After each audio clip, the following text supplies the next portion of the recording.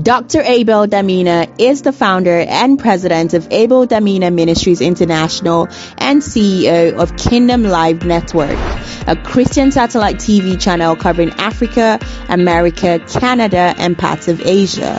He's the senior pastor of Power City International, a multifaceted, multicultural, and multinational gospel center where thousands meet weekly to worship God. He's also the president of International Covenant Ministers Association, a body that provides covering and ministerial resources for ministers of the gospel globally. Dr. Abel Damina hosts the TV program Righteous Invasion of Truth on KLN Africa and KICC TV Europe, through which millions are being transformed across the world.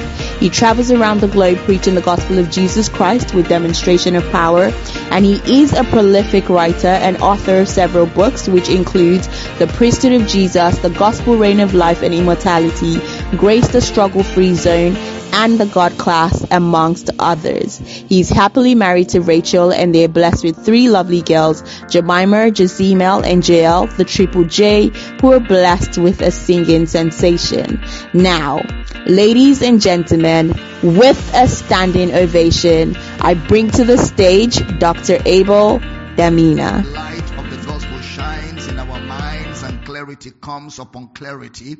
By the end of this service, your people are equipped, built up, edified, and Jesus is glorified. Thank you for answered prayer. In Jesus' precious name, and every believer says a powerful amen. Lift your right hands to heaven. Let's release our faith together as we say these words. I am born of God. I am born of the Word. The Word of God is my nature. I do not struggle to do the Word. I do the Word naturally. Therefore today, I will understand the word of His grace. I will be built up. By the end of this service, I will never be the same. In Jesus' name. And every believer says a powerful amen. Give the Lord the greatest shout tonight in this building. Glory, glory, glory. You can be seated with your sweet, smart self tonight. Glory to God. Great to be back to Refined People's Assembly again. So good to be with Pastor Daddy Ken and the leadership of this house. I want you to know we love you. Always an honor and a joy to be here and to share fellowship with all of you. And it's amazing that we're able to have this number of days to fellowship together in the word of His grace. Can I have a good amen? I'm also glad to see Pastor Austin Nabuko with us tonight. Love you, man. Love you. Pastor God's Power from Eyimba is also with us tonight. Love you, man. And Pastor Uko is also with us tonight from Uyo. And then God has gifted me with some men that came with me. Pastor Philemon is always with me. He's here tonight. And Dr. Gabriel is also with me. So glad to have both of you with us in this conference. All right, my books are here. I will encourage you to get them. The Spirit Life. Gifts and calling of God, revelation, knowledge, knowing God in Christ, every man a minister. Very important. This is the first you read before gifts and callings. Then how to win in life, walking in love, and the Christocentric meal. Get them. They will change your life. One of the things you do for yourself when you come to conferences like this is to save some money and get some materials. Brother Paul says, whereby when you read, you may understand my knowledge in the mystery of Christ. There's so much to say, but we do not have enough time to say them in this conference. So when you get the books, they will help you fill up the gaps for things we said that you did not understand. So get them. Amen. All right. Are you ready for the word of God tonight? All right. Those of you watching online, share the videos, invite your friends, tag some people. Let's flood the earth with the truths of the gospel of Christ tonight. Why things happen the way they happen. We're examining the sovereignty of God. And we've been looking at the mind of God. We've been looking at the plan of God for humanity. We've been looking at why things happen the way they happen on the earth. And we've been answering a few questions beginning from yesterday. We're looking at God and we're about to study God. Yesterday we established that the study of God is called theology. And the theology of God is Christology. The theology of God is Christology. The study of the Spirit is pneumatology. The study of the books of the Bible is bibliology. The study of end-time events is eschatology. All right? And then, of course, the study of salvation is soteriology. Now, all of the logies are tied together by Christology. That's very important. And we began to establish that the only way to know the mind of God, the only way to understand the plan of God is via the binoculars of Christ. That Christ is the accurate, exact, precise revelation of the Father. Jesus is the exact, precise revelation of the Father. That's why Jesus will say, "He that has seen me has seen the Father." Because Jesus is the express image of God. The Bible calls him the image of the invisible God. That means Jesus gives visibility to the invisible God. We also took time to look at a number of fundamentals. We arrive at James chapter 1 verse number 13. Let's read together James chapter 1 verse number 13. "Let no man say when he's tempted, I'm tempted of God. For God cannot be tempted with evil, neither tempted he any man." Next verse. "But every man is tempted when he's drawn away of his own lust and enticed." Next verse. "Then when lust had conceived, it bringeth forth sin. And sin, when it is finished, bringeth forth death." Next verse. "Do not err, my beloved brethren." Next verse. "Every good gift and every perfect gift is from above, and cometh down from the Father of lights, with whom is no variableness, neither shadow of turning." So we establish that in humanity, the root of humanity, or the root of human depravity, it's all man-made. It begins with desire, which will result to sin, and sin will result to death. All of that is man-made. That circle is man-created. It's not even God. Neither is it Satan. It is man. All right? Every man is tempted when he's drawn away of his own desire and enticed. Then when lust had conceived, it bringeth forth sin, and sin, when it is finished, bringeth forth death. Now this is fundamental. And then we will look at the scriptures very clearly. It says, "Do not err, my beloved brethren." The word err is the Greek word planao. Planao means do not be led astray. And that act of leading astray is a function of teaching, or a function of information. Do not be led astray by teaching. Do not be led astray by information. Information that gives you the idea that God is responsible for good and bad, that bad cannot happen without God's hand in it. That kind of teaching is what James was warning. Do not be led astray. Do not err, my beloved brethren. Then he clarified God's character. Every good gift and every perfect cometh from above, from the Father of lights, with whom there is no variableness. The word variableness means like options. That is, God has no options. Like he's not like this or like that. He has no options. He is only one way. When you see him, that's all you see. Then he says, neither a shadow of turning. That is, he cannot change. Look at Titus chapter 1 verse number 2. Titus chapter 1 verse number 2. "In hope of eternal life, which God cannot lie, promised before the world began." Which God that cannot lie. God cannot. All right? God cannot lie. He does not have the configuration to lie.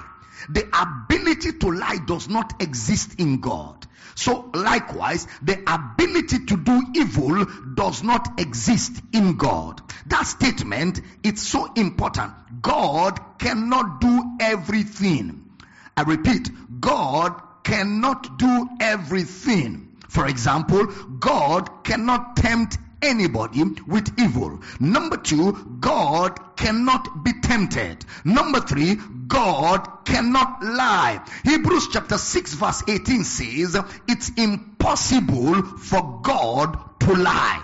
It's impossible for God to lie. Now, please pay attention.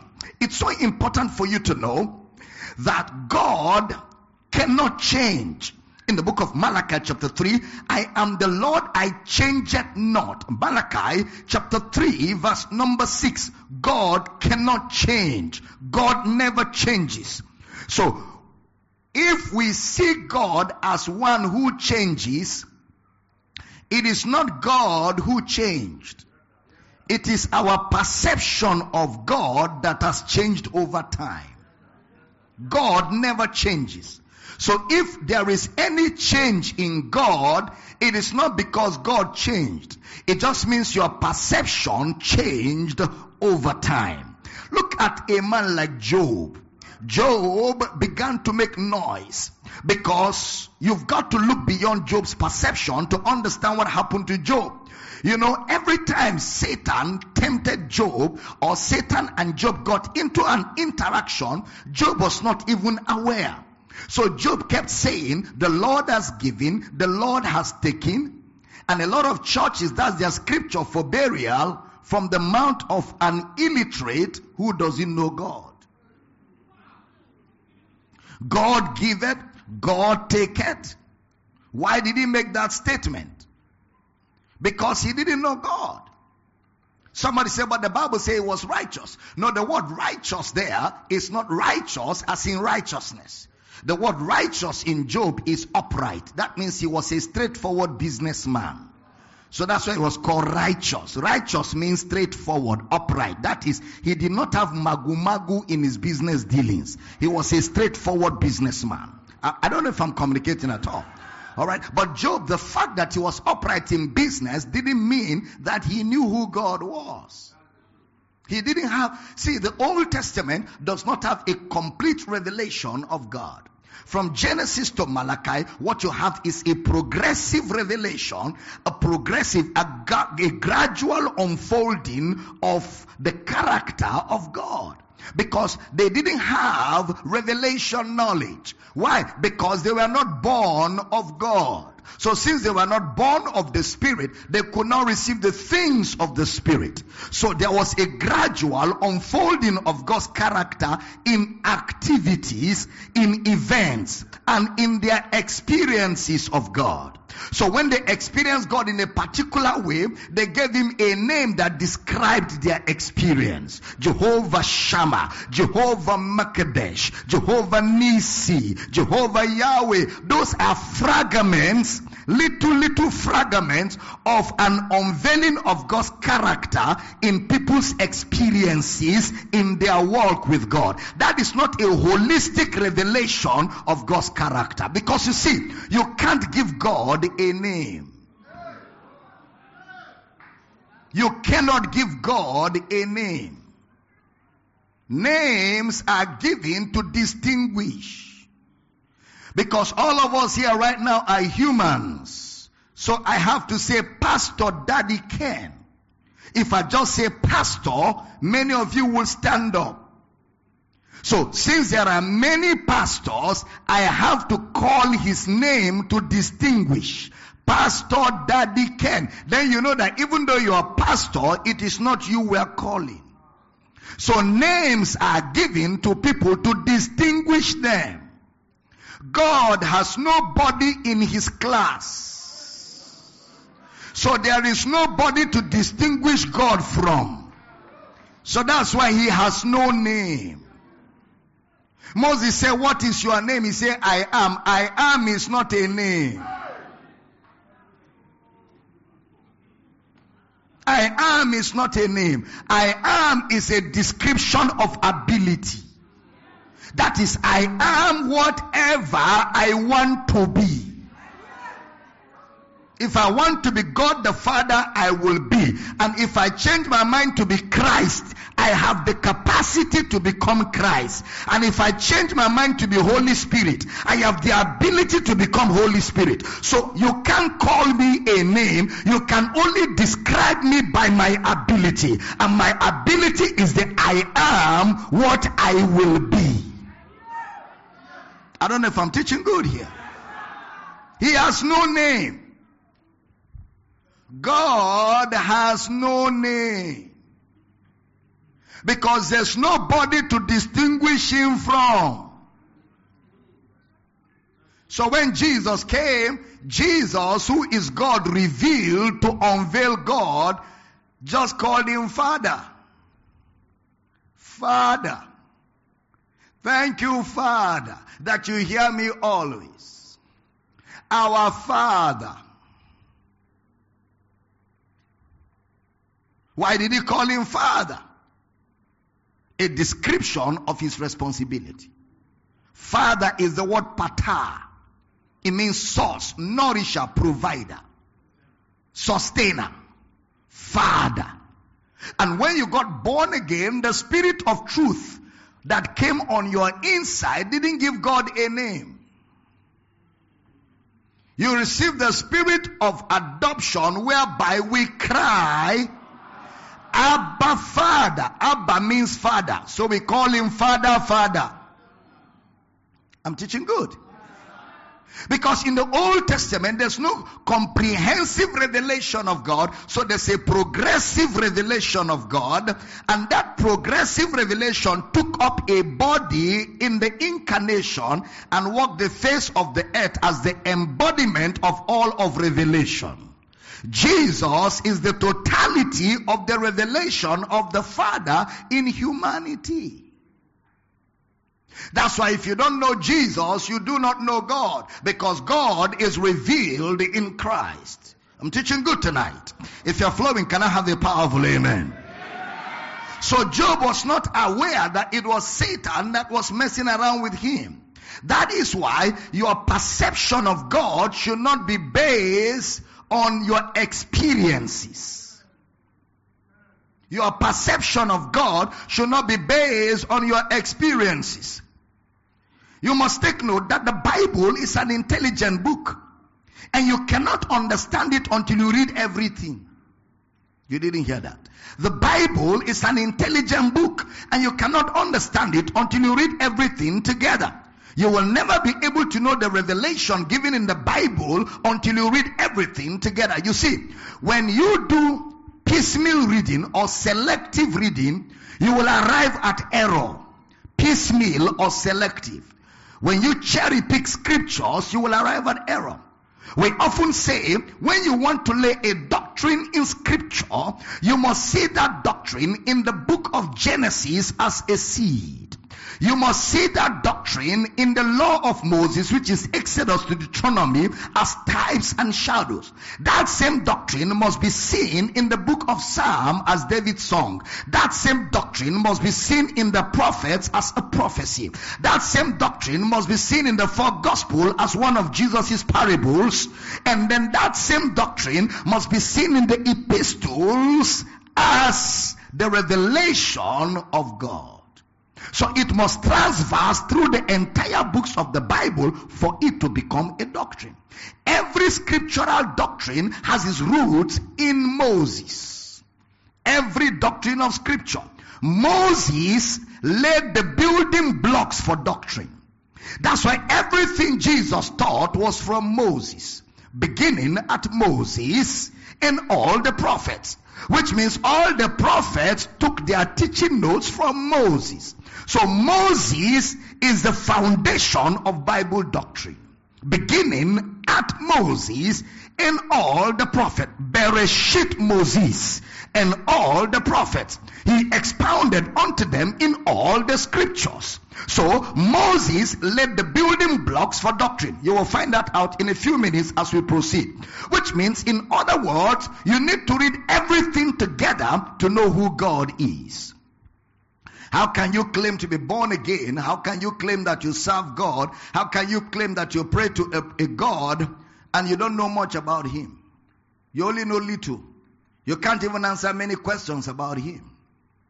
So Jesus says in Matthew chapter 19, just like James said categorically, Jesus said to them, he says, you do err because you do not know the scriptures. Now, let's begin to deal with something here. Let's look at some laws of Genesis, or laws in Genesis. In Matthew chapter 19 verse 3, they came to Jesus and asked Jesus a question. The Pharisees, they always ask stupid questions. They came to Jesus and asked Jesus a question. Let's read a little bit. The Pharisees also came unto him, tempting him and saying unto him, is it lawful for a man to put away his wife for every cause? They were asking Jesus, can a man divorce his wife? Next verse, verse 4. And he answered and said unto them, have you not read anaginosko? That is, you are reading, are you not paying attention? Have you not read that he which made them at the beginning made them male and female? Next verse.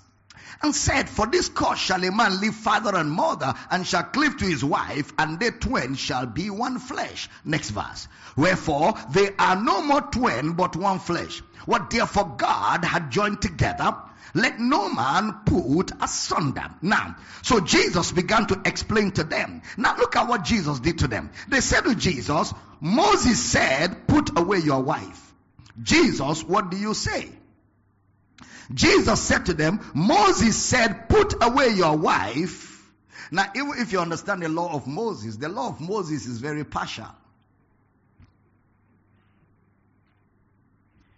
A wife cannot put away her husband. It's only a husband that can put away his wife, even in the case of adultery. That's the law of Moses. Because the woman is the man's property. And under the law, he can do anything he wants to do with her. But the woman cannot do anything she wants to do with her husband. Otherwise, he will put her away by the law. By the law. Deuteronomy 24. He said, if a woman is caught in adultery, let the husband put her away. But he didn't say anything about the man caught in adultery. That is why when the woman who was caught in the very act of adultery, if it was the very act, it means she was on the bed with the man. But they left the man because the law has no position on the man and picked the woman. That's the law of Moses. Those of you that like the law, hear the law.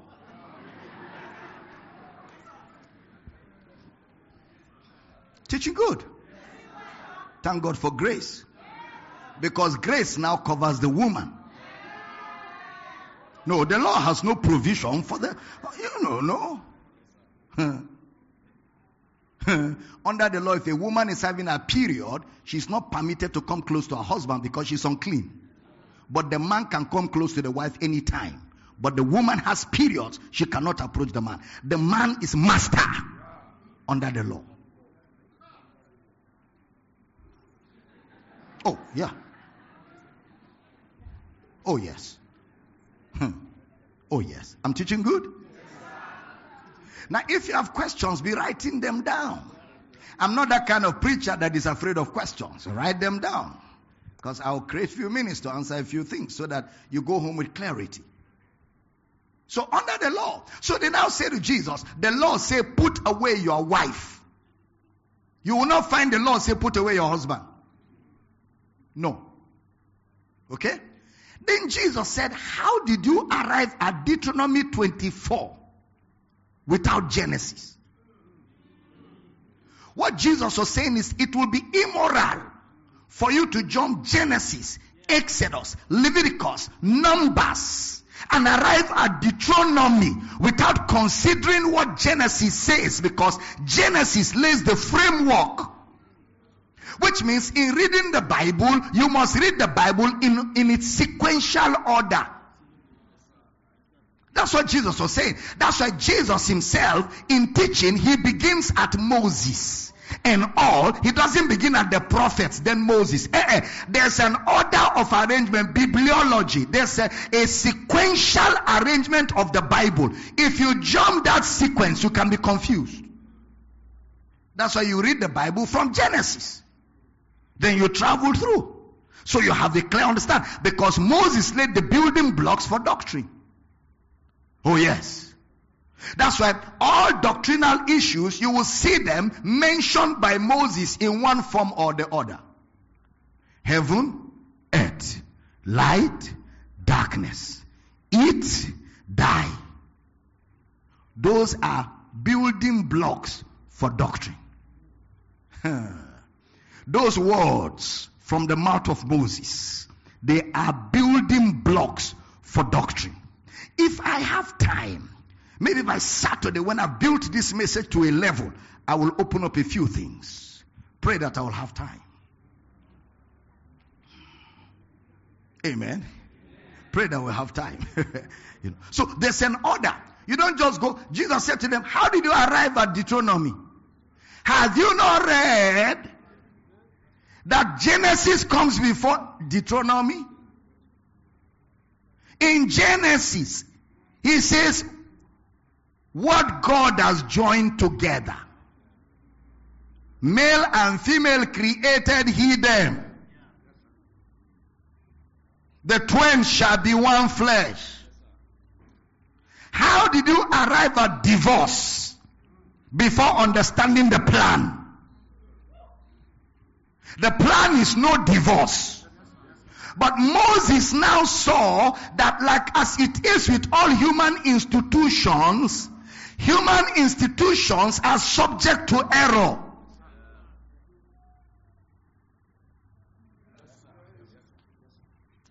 Moses, seeing how men operate, created room for divorce. Because at the end of the day, it's better to divorce than to kill your husband. It's better to divorce than to kill your wife. Because you didn't come to this earth to marry. Marriage is along the line. You were not born with a wife. Neither were you born with a husband. There is no reward for marriage in heaven. In fact, Brother Paul says, I wish all of you can be single like me.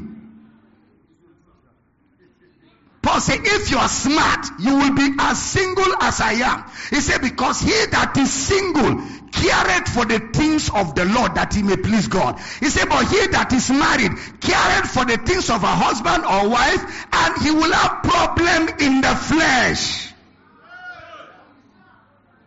You come to church with your wife, two of you are smiling. By the time you're closing, your wife's face has changed. What happened? A sister was waving in your direction, and the wife thought it was you she was waving.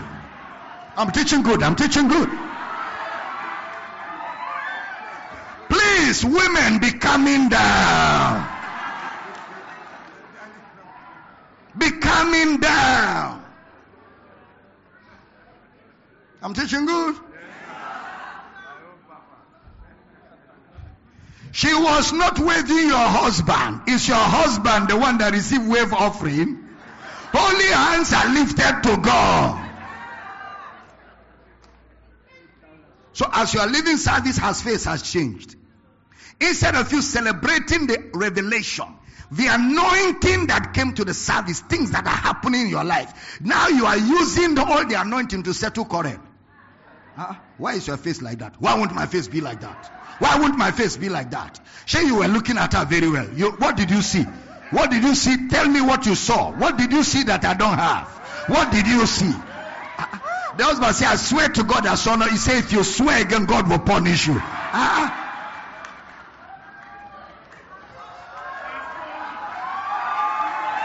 I'm teaching good. Some of you are laughing. There are people here that are suffering right now.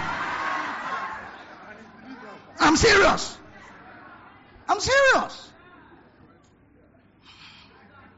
You look like this, say, who are you seeing there? You look like that, you say, you have seen another one. So the husband is sitting in service, he's like this. He said, turn to your neighbor. He will not turn him. Say neighbor. Say neighbor.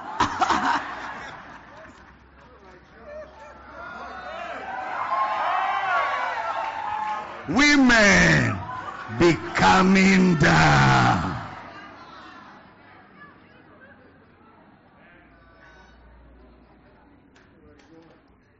Teaching good. Moses said, because of the hardness of their hearts, that's why he gave them permission to divorce. So that means if you're married to somebody who has a hard heart, that marriage may not make it. It may not make it. Because living with somebody that has a hardened heart can result in murder. It can result in destruction. It can result in violence.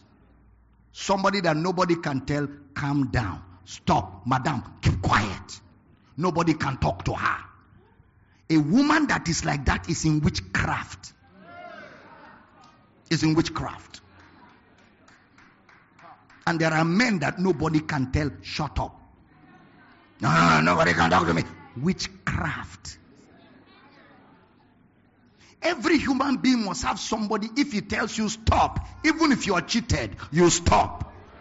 There must be somebody in your life that can talk to you.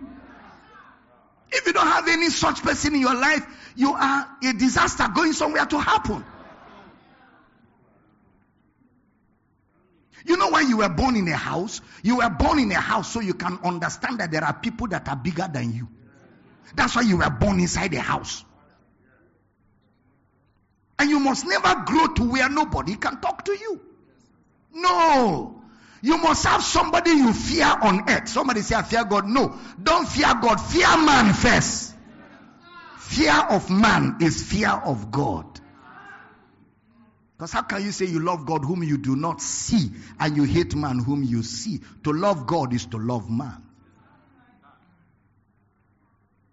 I'm teaching? Moses, because of the hardness of your hearts, suffered you to put away your wives. Sometimes a husband and a wife are going through crises and we just talk about it casually. If you know the pain they are going through, it's not something to talk about casually. Any marriage that has crisis is a call for concern. It's not a call for taking sides. It's a call for concern. It's a call for prayer and counsel, because that little misunderstanding can wreck everything. It's a call for concern. But it becomes much more complicated if the parties involved don't hear anybody. Yeah. It becomes much more complicated. Because we're dealing with why things happen the way they happen. You know what I'm talking about now. You will know because you were there. This woman wouldn't listen to anybody. She will beat her husband. She will beat her. I'm not joking. It's not in northern Nigeria. It's in Port Harcourt here. This thing I'm talking about is in Port Harcourt here. She will beat her husband. The man will preach wonderfully. After service, she will land him ministration. I'm not joking. The husband brought her to me because both of them were submitting to me. I will talk to the husband. What did he do? Nothing really that you can lay your hand upon. You can't really lay your hand on something. It will be story that has no definition. Why are you doing like this? He said, my husband is eyeing a lady. Which lady? She can't put her hand on the lady. We will pray for them. Mama and I, we will talk. I'm always bringing mama so that the woman will not think I'm being biased. So let a woman talk to woman, let man talk to man. Let us look at it from man and woman perspective. We will talk and talk and talk from morning till evening. At a point I started begging the wife, calm down, madam, calm down. In marriage there is a calming down. There's no marriage that is trouble-free. Every marriage has its own problems. The reason why people survive marital problems is because of patience and tolerance. If you hear that a marriage has lasted 40, 50 years, it is 50, 40 years of patience and tolerance. Endurance. June, I'll be 30 years married. June here. So I know what I'm talking about. When you say marriage that is lasting, it's because the partners have decided to be patient with one another and tolerate and overlook certain things. There are things you don't tear your trouser over. You overlook. You overlook. You excuse it away. The woman will not listen. She kept beating the husband, kept fighting the husband. One day she took pot of soup from fire and poured on the man. The man fell on staircase. From that day, he said, I will not sleep in that house. He started sleeping in his car. Because if he goes to hotel, they will say he went to sleep with a woman. If he goes anywhere, the wife will accuse. So he decided to sleep in his car, where you can find him by the house. One day the husband came to Yenagua here. I was preaching. He came here and said, Baba, it's enough and over. If I'll go to hell, let me go to hell. I love to be in hell than to be with this woman in heaven. I'm not joking. In your office, right? That was the end of that marriage. After the man has closed the marriage, then the woman's head calmed down. The woman started following me all over Nigeria. I said, don't be following me so they will not think I have collected you from your husband. Stop following me. Well, now to the light story. Let me go back to teaching. Let them not think I collected you. She will cry. She will kneel down. Baba, beg him. I'm sorry. I've seen my... You were even there. She came to her. Baba, I'm sorry. My husband... Oh, Baba, I don't want to lose him. Oh. I said... Yes, I did it. Because when I was talking to you as a father, you say my mouth was smelling. Now let you be smelling.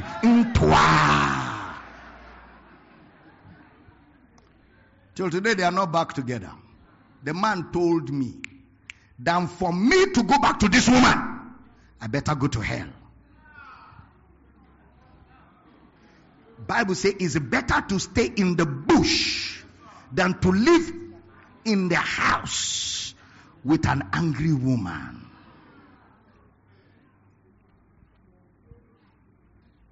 Or an angry man.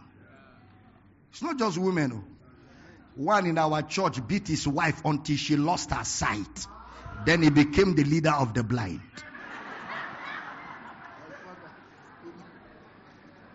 I'm serious. He was the one carrying the stick. Carrying the wife everywhere. As a very good ministry. Since you remove the eye, you have become the eye. Oh yeah. Ungwano. Bath them, feed them, cook for them, go market, take care. Madam, relax. Make sure your salary comes every month. Idiotis. Never mind. It's language I spoke. The hardness of your heart. You see, that's why Moses allowed you to divorce, because at the end of the day, marriage is not life or death. You know, and I think people that use these clauses in getting people married should change it, since you're all men of God. Till death do us part. Because you will now come and use death to separate yourselves. You don't understand?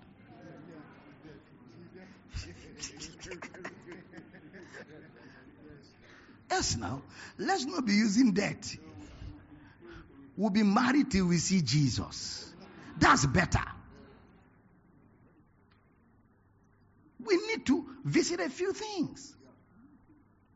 Moses, because of the hardness of your heart, suffered you to put away your wives. And as a child of God, you're not supposed to have a hard heart. He said, I will take away from you the stony heart and give you what? A heart of flesh. You know I'm your father, right? So I can talk to you. Why do people divorce? Hardness of hearts. Does God accept it? Yes. God accepts it. Because at the end of the day, you will not go to heaven married. So at one point or the other, there will be separation. Whether alive or dead.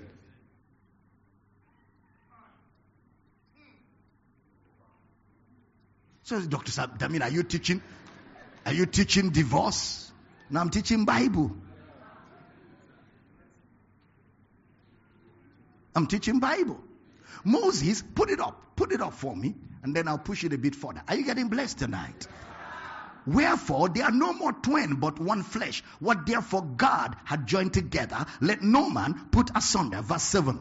They say unto him, why did Moses then, if this is what God said, why did Moses contradict God? That's the question. Why did Moses then command to give a writing of divorcement and to put her? Because Moses' law is always the wife that is to be put away. The wife cannot put the man away. To put her away. Look at the answer Jesus gave. He saith unto them, Moses, because, somebody say because.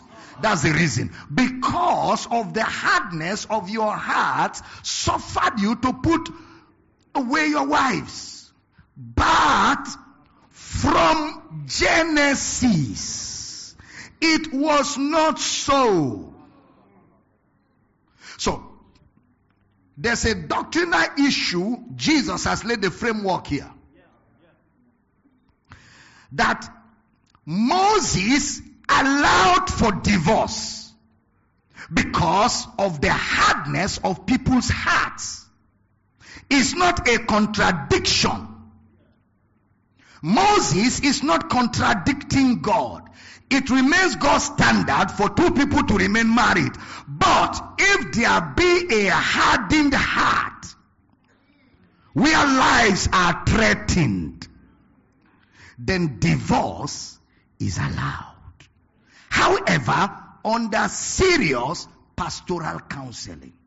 Because sometimes in the process of counseling, we have taken care of issues that will have brought divorce. And there are marriages that are together today because they went through counsel and both parties were willing to listen. I'm teaching? Now, why is Jesus dealing with this issue in Matthew chapter 19? Please pay attention. When did God set up that institution? Genesis 2:24. Put up 2:24 Genesis for me. Therefore shall a man leave his father and his mother, and shall cleave unto his wife, and they shall be one flesh. Now, when he said that, he was not talking about a particular marriage. He was talking about marriage. He was not saying, let nobody scatter them. He means what is called marriage is God joining a man and a woman together. Look at verse 7. The intelligent way Jesus now communicated in that Matthew 19. They answered him, why did Moses give them room to divorce? Now remember, the questions they asked was from Moses. Because Moses lays the doctrinal building blocks. And Jesus said, go and read. What God created was marriage. And that marriage is a man and a woman becoming one flesh. It cannot be two flesh. It will be one flesh. Then they said, but Moses said, you can put away. Then Jesus said, it's because of the hardness of your heart. That means we have the beginning, or we have the mind of God revealed in Genesis on issues of life. The mind of God revealed in Genesis on the issues of life and the pattern of God. All right? Now, in the book of John chapter 1 verse 1, it says, in the beginning. Now, whenever you see in the beginning, it's talking about in Genesis. In Genesis was the Word. and the Word was with God, and the Word was God. The same was in the beginning with God.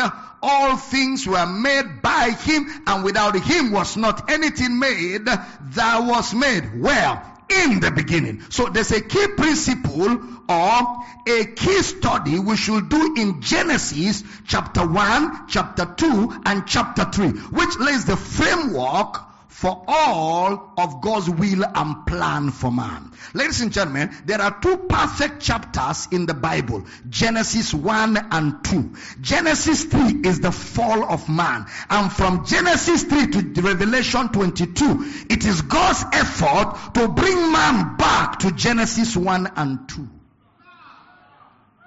Did you just see what I just did? So God's perfect plan is Genesis 1 and 2. Genesis 3 is the fall of man. From Genesis 3 to Revelation 22, it is God's effort to bring man back to Genesis 1 and 2, which is his original blueprint for mankind. Now, stay with me because we want to do a little bit of study in Genesis chapter 1, chapter 2, and chapter 3. And I'm trying to see if we can cover those three books today and tomorrow, or next tomorrow. Now, Jesus answered a key question. That question is, why can't a man divorce his wife? Jesus said, look, it is one flesh. What God has joined together, let no man put asunder. Then they asked Jesus a perplexing question. They said, but in the same book, Moses said that you can put away your wife. Then Jesus quoted two key chapters, Genesis 1 and 2. And he said, in the beginning, it was not so. So we have two things in our hands. Number one, we have God's plan in the beginning. If you're making notes, that's not a place to miss. We have God's plan in the beginning. Number two, we have things that happen not based on God's plan in the beginning. Number one, we have God's plan in the beginning. Number two, we have things that happen not based on the change of God's nature or a change in who God was, but based on a change in man. Number one, we have the beginning. Then number two, we have things that have happened not based on a change in God's nature, not based on a change in who God was, but based on a change in man. Two important things to take note of. All right? Now, in the beginning, it was not so. Number two, Moses, because of the hardness, change in man, created a room for divorce, which is not what God said in the beginning. Observe carefully. Things happened after the beginning. A lot of things. And mostly people's views about God is based on the hardness of man's heart. Let me give you this one for free. In the Bible, Satan spoke. In the Bible, liars spoke. In the Bible, thieves spoke. In the Bible, angels spoke. In the Bible, men spoke. In the Bible, idols, evil spirits spoke. And in the same Bible, God spoke. So the Bible is a combination of speakings.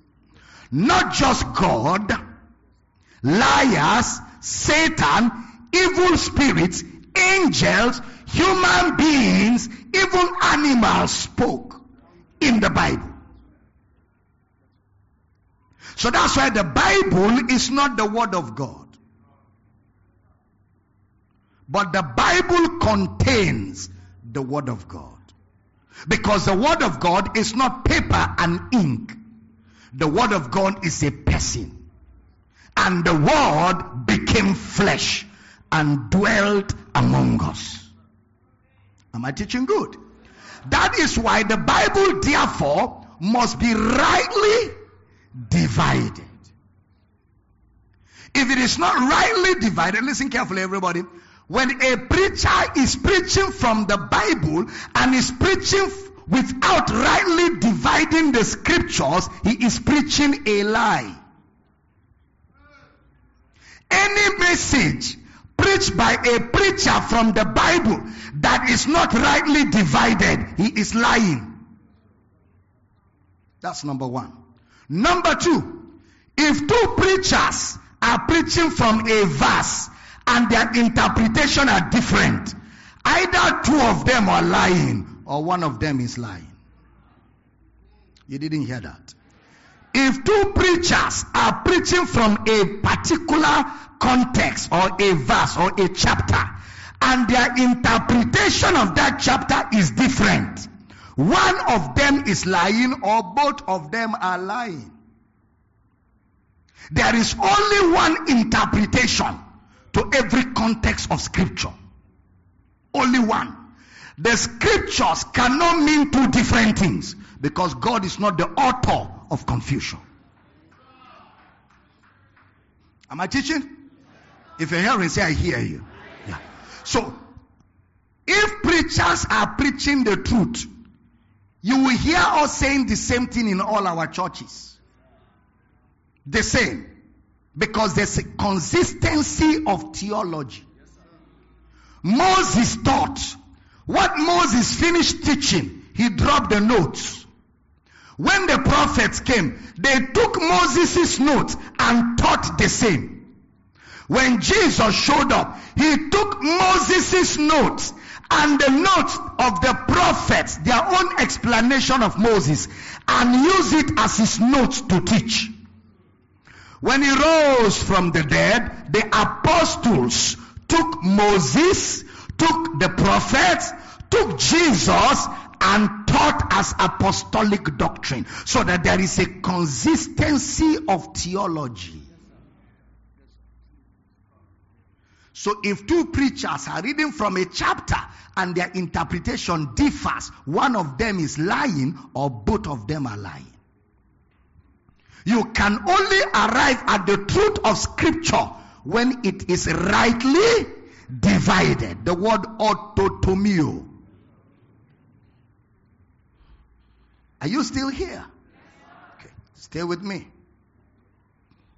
Stay with me. So, people's view of God are things that they have read based on the hardness of men's hearts. That's people's view.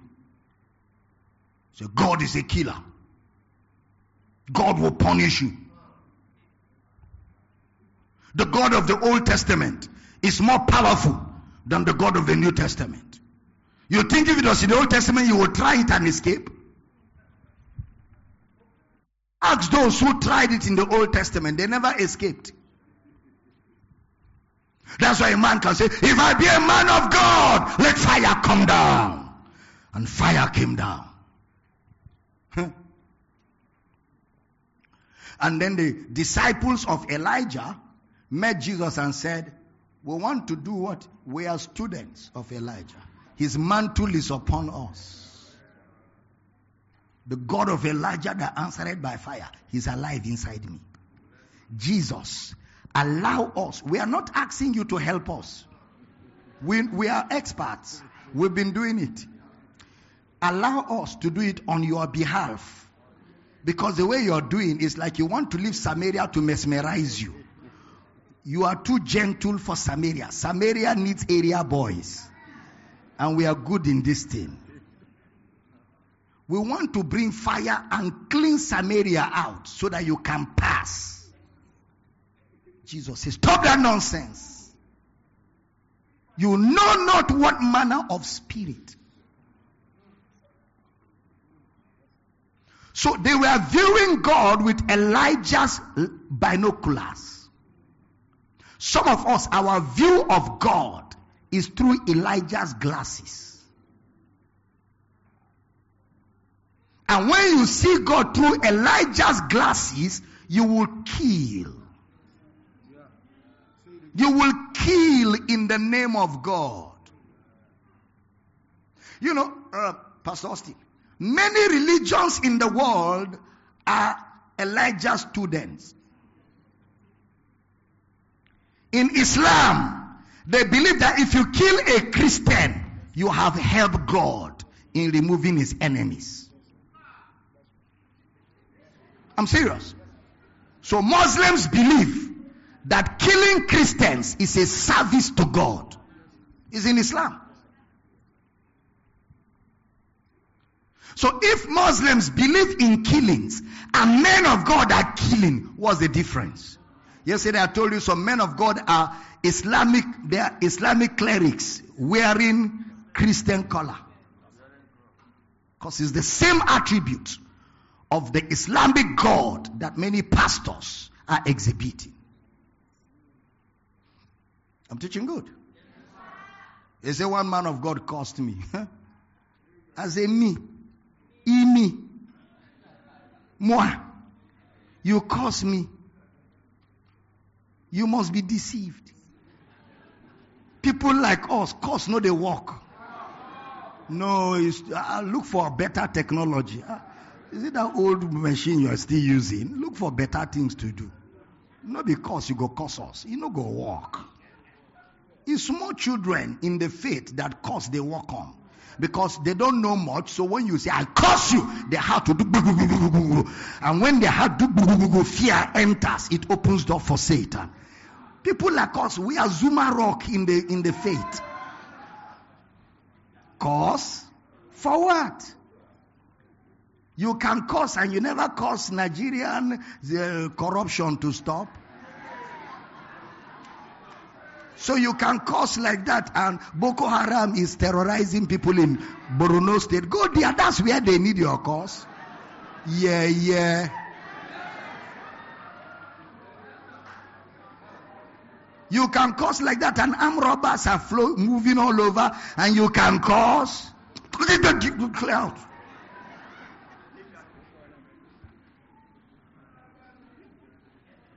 I'm teaching good. I said, I'm teaching good. He said, you know not what manner of spirit you are of. For the Son of Man is not come to destroy men's lives, but to save them. Why? Because God's plan and God's part in the predicament of humanity is salvation. I'm not ashamed of the gospel of Christ. It is the power of God unto what? So anywhere you see salvation, what is at work? The power of God. Not the power of God unto destruction. It's the power of God unto salvation. The power of God only saves. The power of God does not destroy. I hear preachers in America say, God is against America. God is going to judge America. So that's why you have tsunamis. You have tornadoes. It is the judgment of God in America. And I say, so you Americans are smarter than God. That God is judging America with tsunamis and tornadoes. And your technology is able to evacuate people out of the judgment of God. So you guys are smarter than God. That there's tornado and your technology can quickly evacuate people out of God's judgment, and God is helpless, right? You are jokers, man. I'm teaching good. So say, but Dr. Damina, what about flood? Flood. When God is angry with a city that is in sin, a city like that city in America. There's a city in America where they used to have a lot of floods. I'm trying to remember that city somewhere in America.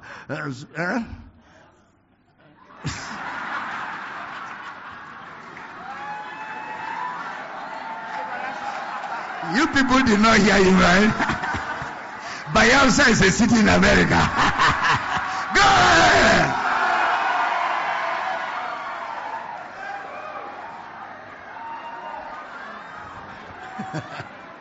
That city is always having floods. It's always having floods. New Orleans. And they say, God is angry with America. God is angry with America. And even with the floods that come into New Orleans, they still have time to evacuate people. And even when God's judgment, the so-called God's judgment is upon the town, they come with helicopters on top of God's judgment and be picking people out of the water. This God must be a very weak kindergarten God. God is not willing that any should perish, but that all should come to repentance. God is long suffering. It's your goodness that leads men to repentance. David said, if you shall count iniquity, who can stand?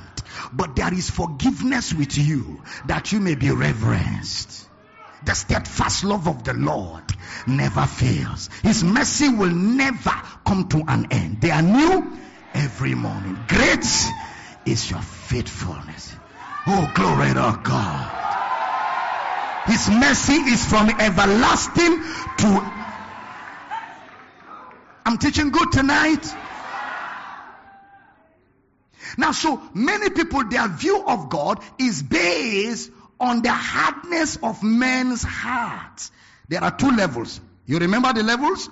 Number one, in the beginning. Then number two, after the fall, when men's heart becomes hardened, the activities thereafter are interpreted as God's character,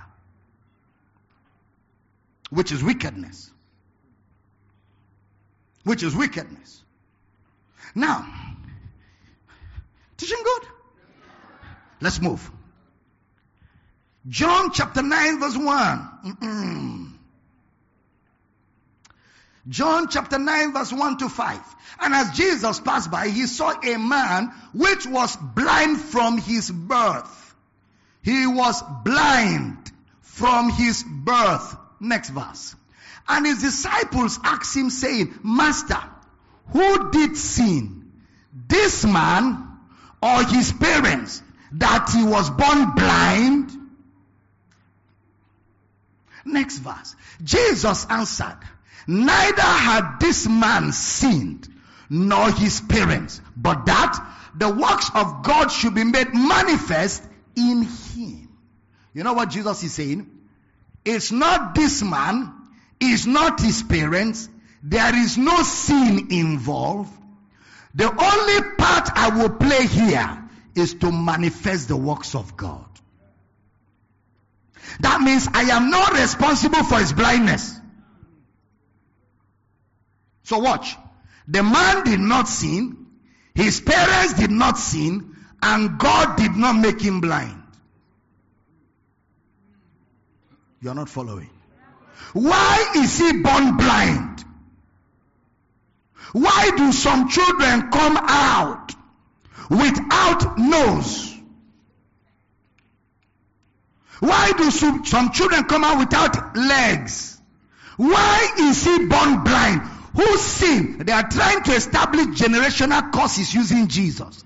So Jesus busted their balloon that there's nothing like generational curse. In fact, the parent's sin is not noticed. His own sin is not noticed. And it is not God that brought him out blind. But the only part God will play here is to heal him. Why am I poor? Is it my sin? Why am I struggling like this? Is it my parents' sin? Neither your sin, nor your parents' sin, nor God. The only part God will play is to make a way of escape. Why is it that I got married, I don't have a child? Some people say you committed abortion before you married. You committed abortion, you are not innocent. That's why your womb has been damaged, you can't have pikin. You're talking like an unbeliever. Because that's the same question. Why is he born blind? Because you can't see somebody that is born from the womb, sin in the womb. Huh? I know some of you will quote one verse for me now. I was shapen in iniquity, and in sin my mother conceived me. That was David. What David is saying is, my mama used to sleep around. Yes, historically, David's mother was wonderful. I'm serious, historically. David's mother was like that. Okay? And when David grew up, he discovered his mother's lifestyle.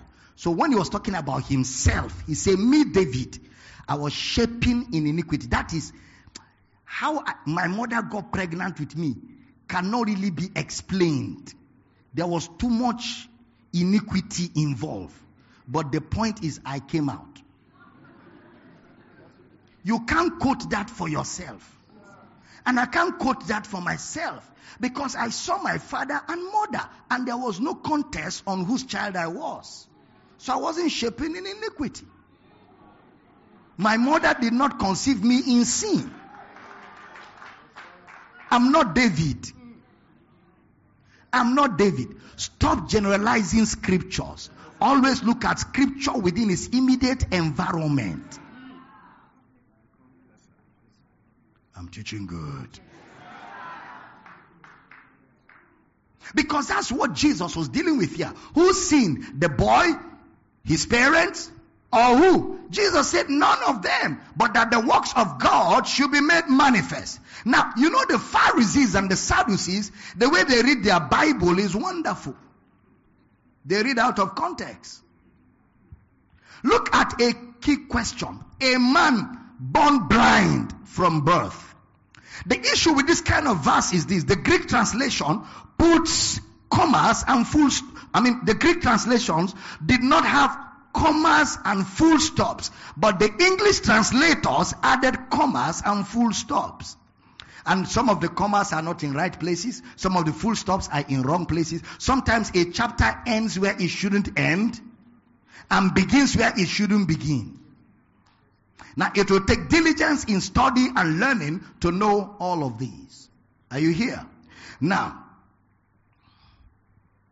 it's like when you see John chapter 3 verse 3, except a man be born again, he cannot see the kingdom of God, except a man be born of water and of the Spirit. So somebody says that means you are born in water is water baptism. Then you are born of Spirit means you speak in tongues. That is an abuse of the Bible. Water among Jewish people means newness. Newness. So when Jesus says, except a man be born of water, the word and is the Kai, K-A-I, the Kai rule of Bible interpretation. Meaning it is not a conjunction, it is copulative. It's a further explanation. So except a man be born of water, that is of the Spirit. So water is symbolic of the Spirit. Do you understand? He's not talking about water baptism. He's talking about water as a symbol of newness. Born again is not second birth. There's nothing like that. Born again is the only birth. Before you are born again, you are dead. The day you are born again was the day you were born. Born again is not a second birth. Born again is the only birth. A man without God has no life. Life begins when Jesus enters. I am come that you may have. So until Jesus comes, you have no life. I'm teaching good. So scriptures must be well interpreted. Except a man be born of water, which is the Spirit, he cannot enter, because to enter the kingdom is to be born into the kingdom via the Spirit.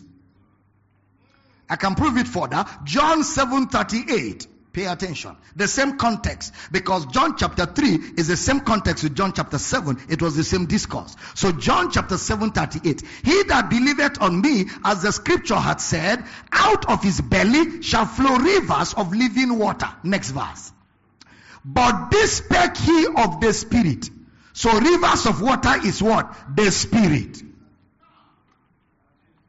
But this spake he of the Spirit, which they that believe on him should receive. For the Holy Ghost was not yet given. Why? Because that Jesus was not yet glorified. It means Jesus had not died and risen. So when you see water, it is symbolic of the Spirit. Am I teaching? Yeah. Now, so same thing with that John chapter 5 where we read on the man that was born blind. The man that was born blind. Now, the man is born blind, and I want to deal with some things. Are you still in the building? The question I want to ask is, where do babies come from? Where do babies come from? When you get into a maternity ward, listen carefully. When you get into a maternity ward and you hear the cry of babies, where do they come from? Someone says from God. Okay. So we have an idea that God is sitting down on a throne in a place called heaven with babies all over. Indian babies, British babies, American babies, black babies, Zimbabwean babies, Nigerian babies, all of them all over the throne. Yeah, shut up. You will soon go to Zimbabwe. Shut up, Afghanistan.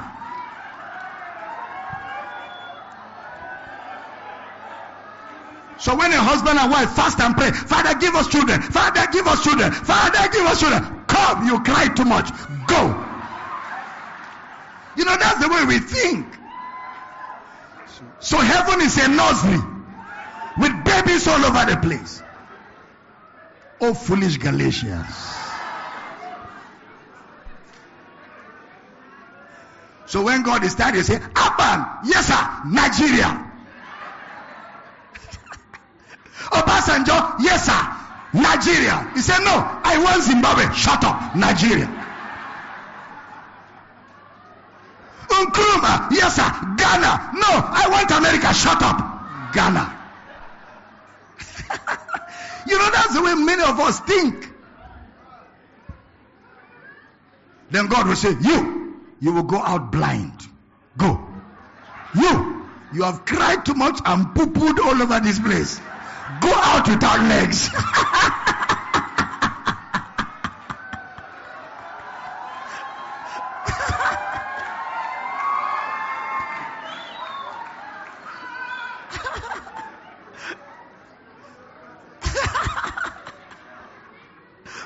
Now listen. Are you in the building? So now listen. Listen carefully. So God now sent you from heaven to earth to bring you back to heaven one day if you behave well. What kind of wicked God? If you know I will not behave well, leave me in the nursery.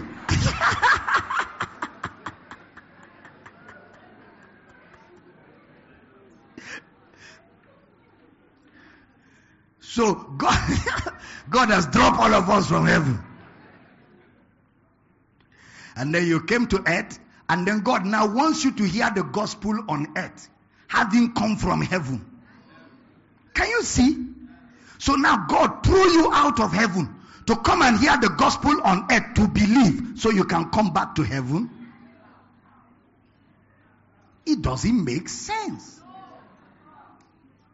So babies don't come from heaven.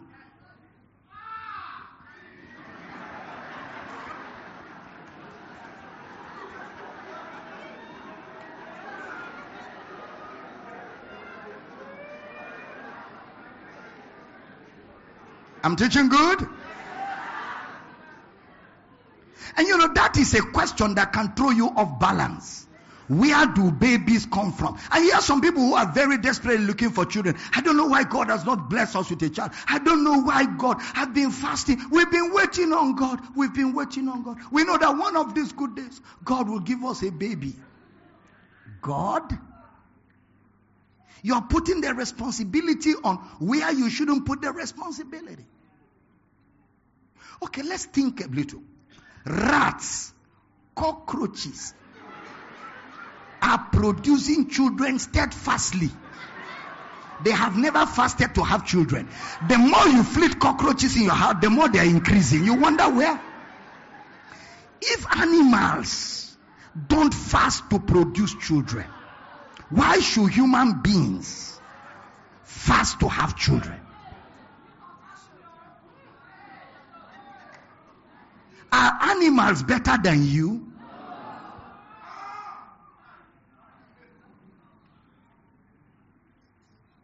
mean, think. Just think about it. So it's not God distributing children.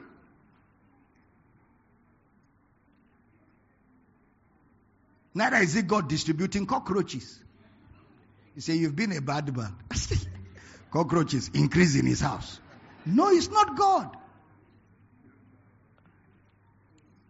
We blame God for what God is not even aware of. And we also blame Satan for what Satan is ignorant of. Well, I'm serious. It's just like the circle of sin. Did you see that Satan's name is not mentioned? Every man is tempted when he is drawn away of his own loss. So the loss is your property. Then when lust is not controlled, it will produce sin. See, there's nothing wrong with desire. There's nothing wrong with desire. In fact, if you don't desire, you're not a complete human being. Because what makes you a human being is desire. The problem with desire is when it becomes uncontrolled. When you can't control it, it becomes greed. There's nothing wrong with desire. A man that does not desire a woman is a half man. Because it is natural for a man to desire a woman. Same thing with a woman, desire a man. You say, nice, fine looking man. You say, wonderful. Thank you, Jesus. Then you take your eyes quickly away. You look at another thing. That's the control. Lack of control is to look. And look again. And look again. Till Keke Nape push you down.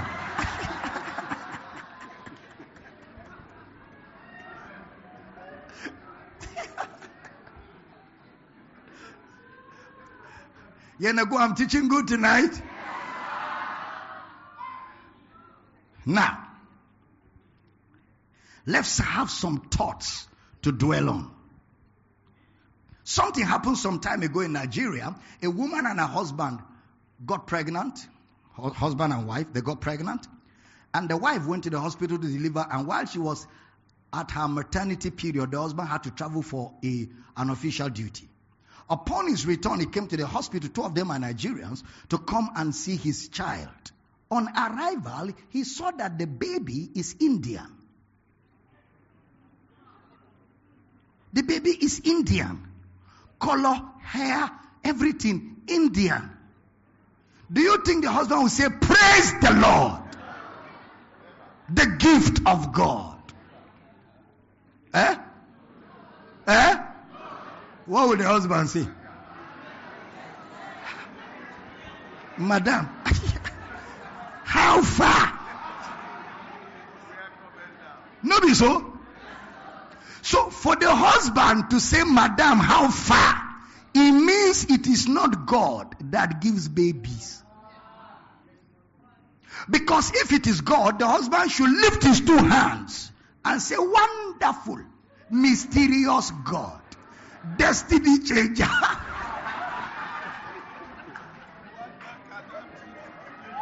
Wonders without end. Indian child. God love us, so he gave us Indian child. See how you people are making me laugh this night. but how many of you know that there will be trouble? Why will there be trouble? Because there is a scientific explanation to that issue, which means it is not God. It means it is within the operations of man.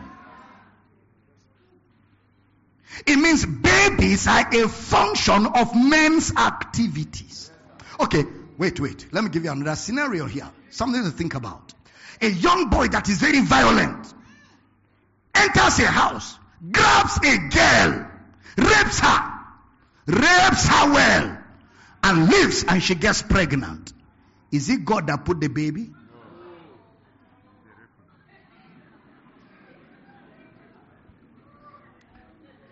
That baby, is it from God?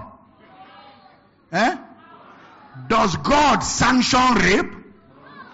Answer now. Why are you people looking at me like? Does God bless rape? Is rape the will of God? So if it is God, then he shouldn't bless rape with a baby.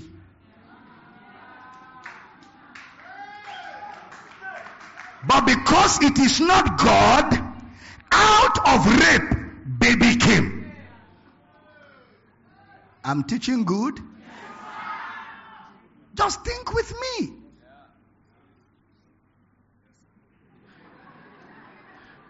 Somebody said, Dr. Damina is saying that God doesn't give children. Yes, that's what you're hearing with proper explanation. With proper explanation. So what did God, where do babies come from? That's what we are traveling to arrive at. Because in Bible teaching, we don't give you yes, no. We keep explaining. And as we're explaining different concepts of scripture, your eyes will now see the answer. Do you understand? Yes. It's not God. So what part does God play? You will find out in a few. You'll find out in a few. Now, Genesis chapter 1 verse 1. Chapter 1 and 2 does a lot of explanation. There are some people that believe some funny things. For example, look at me everybody. Genesis chapter 1 verse 1 and 2. Put it up, brother. Bereshit Elohim barat et Shemayim letter aret. That's Genesis 1:1. I just read in the Hebrew. In the beginning, God created the heaven and the earth. Bereshit, in the beginning, Elohim barat. It means God created the heavens, et Shemayim, and the earth, letter aret. Hold on. Some people believe that what happened, please listen to this funny school of thought. Some people believe that what happened was that God finished creating heaven and earth when they read this. But listen, Moses is the creator of Genesis. So Genesis is Moses' teaching notes that contains the promise of an Exodus. Moses stood before Israel with Genesis to teach them of God's promise of redemption in Exodus.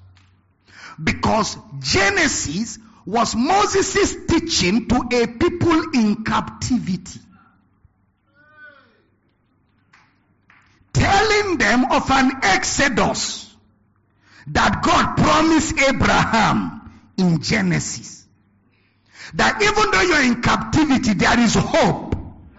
An Exodus has been promised your ancestors, which will come to pass.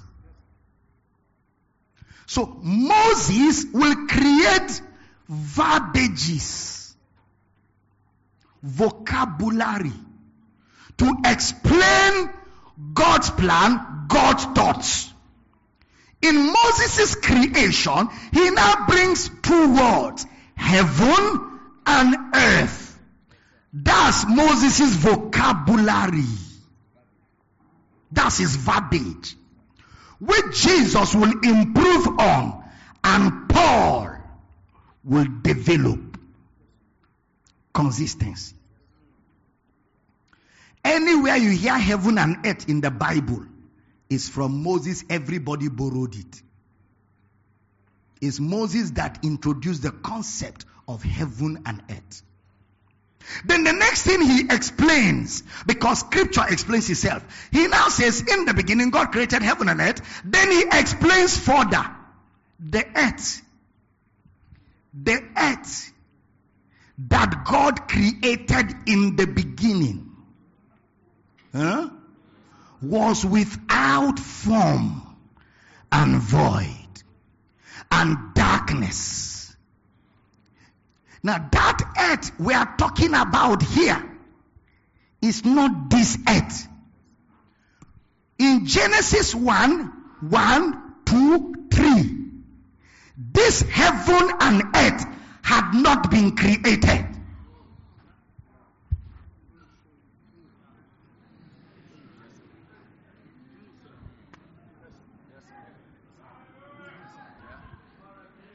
You will see it. I will show you from the Bible. Because, okay, watch. And God said, read verse 3 with me, everybody. Want to go? Verse 3, put it up, brother. Everybody, verse 3, want to go? And God said, let there be light. And there was light. The original Hebrew says, and God said, light be. Light was. God was not taking permission. Let there from who? Light be. Light was. Question, which light? This light is not sun. It's not moon. It's not stars. So which means the heaven and the earth we're talking of here is not this physical skies and earth. He's talking about a different reality from where this earth and heaven will be created.